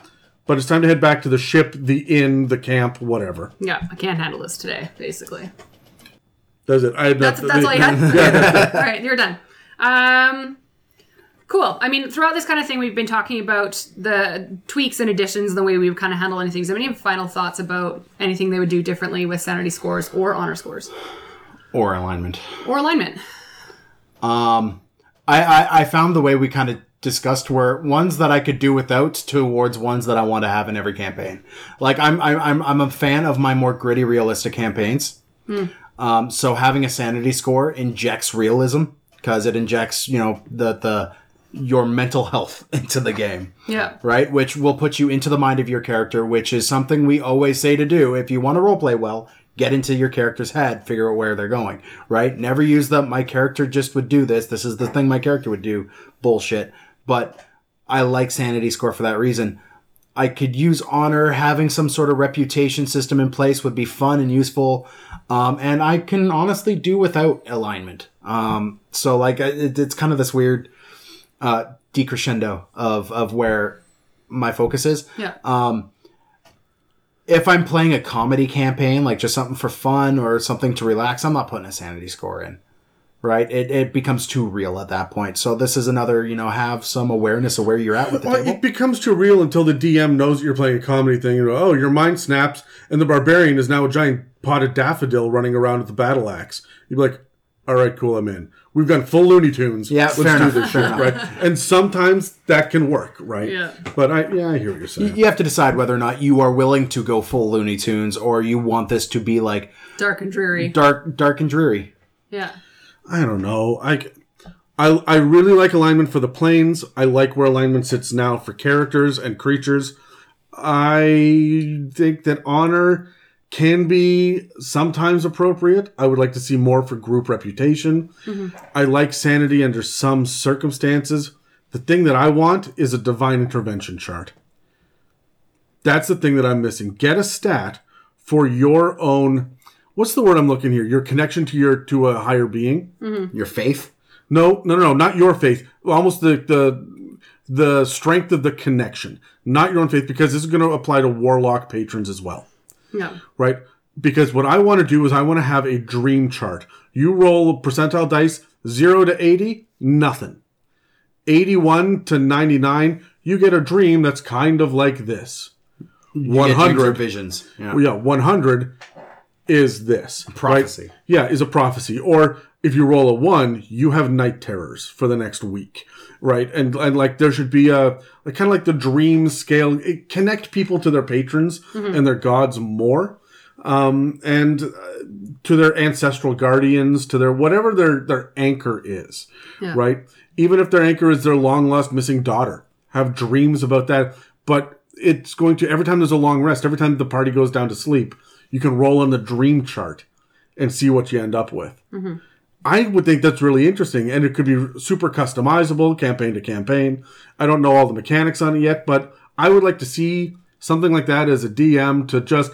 And maybe you don't do it all the time. Maybe every time they go down, you roll a d6, and on a 6, you go to the chart. Yeah. So it only happens 5 or 6 times in the span of a campaign. Something like that, right? I would almost apply wisdom to that. Like, that sounds like a wisdom-based thing. Like, your connection to a higher power or your commitment to your cause. Like, these all seem wisdom-based things. Yeah, but So, like, but look, you the just have a sorcerer's- modifier. But and the you just apply sorcerer's the modifier. bloodline is charisma. The paladin is charisma. The warlock is charisma. So I get it. I hear what you're saying. That makes a lot of sense for wisdom as far as the skills go. But as far as like your power source, it can be wisdom or charisma or intelligence for the wizard. Even you've studied too long and too hard, you're dreaming of math. Yeah. Right. So, or the artificer who just like has this. Had a dream of a jumbo jet, right? And doesn't understand how to do it. I just like the sorcerer's having a really bad day. They dream of math. The No, artificers the wizard. The wizard and the artificer are having a really good day. Oh, and they dream of math. Yeah. Yeah. I love math. I love dreaming of math. Yeah. Numbers and things. It was one of my favorite Futurama jokes of all time. There were ones and zeros everywhere. I dreamt of nothing but ones and zeros. I think I even saw 2. Thanks, Bender.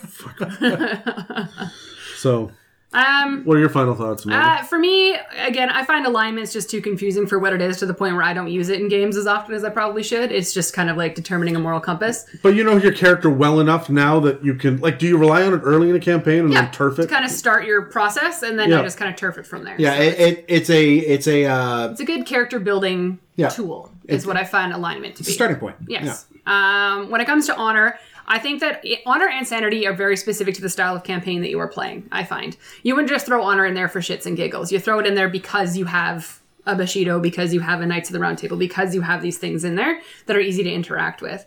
And I feel like sanity is really implemented in those campaigns that have that, extraterrestrial type style. Yeah. So they're very specific.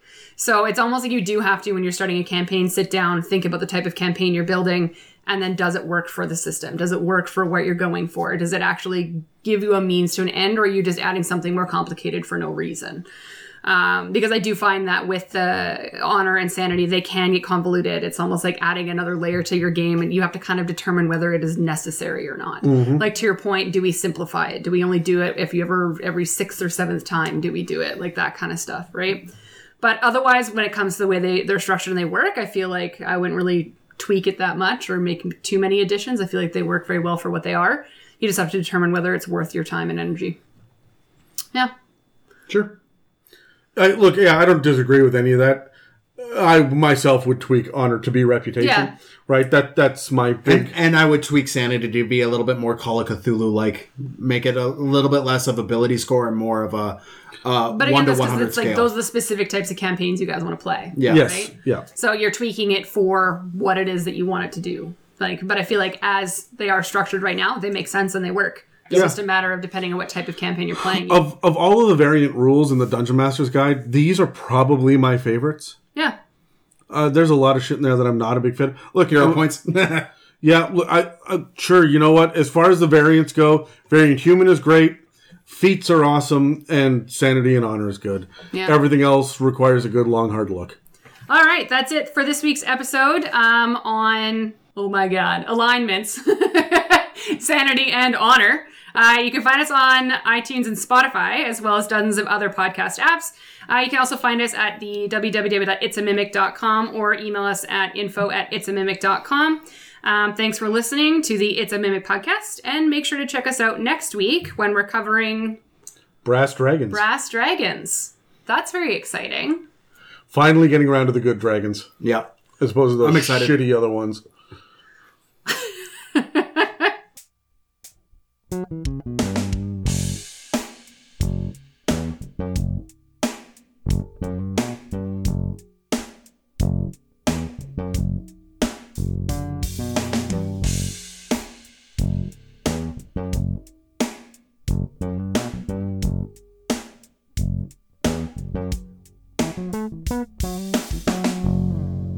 So, where do you feel like your guys' morals came from growing up? Should we roll initiative on this one? We could. All right, let's roll initiative. All right. Source of our morality. Yeah. Well, I grew up in the church. Yeah, you're going first. So, yeah, I got a 17.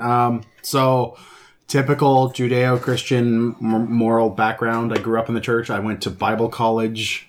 I still go to church weekly. I'm involved in my church weekly. Like, it's... Was it a family thing that implemented it to begin with, though, or So funny enough, my parents and my grandparents, no one in my family, I mean, they were prairie folk from Alberta. So like church was part of the culture, but they weren't necessarily, religious people. And when my family moved out here, we were living in a little place, and pastor of a local church, while setting up a vacation Bible school, backed into our carport. And did some damage to our carport. My dad came out to like rip this guy a new one, and ended up signing his children up to go to the vacation Bible school. oh my god, Yeah. That is a good pastor. That is someone who knows what they're doing. Oh, yeah. That that's guy. a skilled man. Yeah. And we went to that church for 15 years, something like that. He purposefully ran into that carport just to find more people. Saw children inside, living the heathen lifestyle, and needed to remedy that situation. No, but we did church for years. One of the big connecting factors between my wife and I when we met on World of Warcraft was the fact that we were both Christian and have similar tastes in like awkward Christian music and stuff like that. So You could have just said Christian music. It's all awkward. not all of it. Some of it's actually pretty damn decent. I used to be in a Christian rock band, so. Did you really? Oh yes. Oh, that's... Me too. Oh, shit. Worlds are colliding. We'll get Brad on. You guys can have a three-piece band. Oh lord. Next on the list was you. I'd say mine are very like from my family. I would assume like those are where you get most of your morals and moral compass from, as they tell you what's right and wrong as you're growing up and trying to figure yourself out. Yep. I did grow up Christian too, like it did. But I ended that in my teens because everybody goes through a goth phase, and I just stayed in mine a little bit longer than anybody else did. But yeah, no, I find that, and then school a lot for me. I had a lot of really good teachers growing up that would like really actually cared about what the kids did and where you were at and what you wanted to do with your lives, and they were really invested in you as a person on a regular basis. So I lucked out where I had all that growing up. So I feel like like thinking about it going back, like my teachers were incredibly influential. right, yeah. And some of my friends that I hung out with, like Adam and his brother, and doing Boy Scouts, I'd say a lot of my morality of what not to do came from Boy Scouts. Were we all in Scouts? Yeah. We were all in Scouts, yes. Yeah. I remember this conversation. Yeah. So, I don't know, like, my teachers were heavily involved. Like, I've got my 3 favorite teachers that I ever had who were key points in my life for, like, and helped me out of some really dark places, several steps all the way up. So, yeah, teachers. I'm with you on that one. There you go. Adam? The liberal media. Of course. Of course. Dan just got upset. All right, no. Okay, let's see. My background. I was brought up in Sunday school and the church and whatnot as well. However, when we moved out here to Vancouver, I was 6. We couldn't find anything like that. And so it was just my family. My dad probably is the most influential moral compass in my entire life. He's the guy that he found, it's some ridiculous number, like $12,000 or something in an envelope, just discarded on the ground outside of a bank. And he spent some time hunting down the owner of the envelope and giving it back. This elderly man who was like, this was his rent for months that he had taken out. And that is a second thought. And this is one of many, many, many stories like that. Yeah. So probably my dad, but I don't know. I always grew up watching, I was the perfect age for Ninja Turtles and Batman the Animated Series and Transformers and G.I. Joe and the big freaking uncompromising hero that takes a look at the status quo and says, well, that's not right, and then imposes their will upon it. I was the perfect age for that, and that's where I come from now. I'm always questioning everything, and then when I get a good feeling about it and I think I know what's right, I commit to it 100%. Yeah. So, and I'm really uncompromising about it once I've made up my mind. Yeah.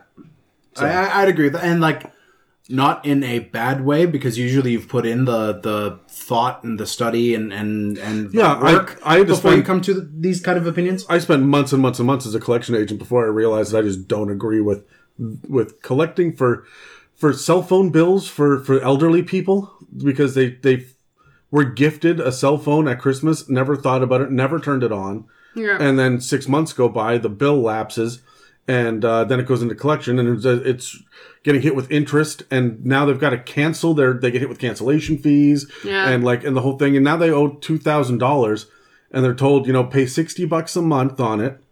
Well, that doesn't even cover the interest. Yeah. Right? So you're just leeching money out of this person on a fixed income. I can't live like that. That's bullshit, and I won't do it. Yeah. I've quit a number of jobs for moral reasons. Yeah. And a number of relationships for moral reasons too, as well. Which I will straight up walk away from people if I think that they're bullshit. So, which I guess says good things about you guys. I was going to say, I have tricked you guys something foul. Oh, Lord. So, yeah, I don't know. So probably the media, but I mean, we all come from white first world problems, right? Like, we all have the same basic morality here. Yeah.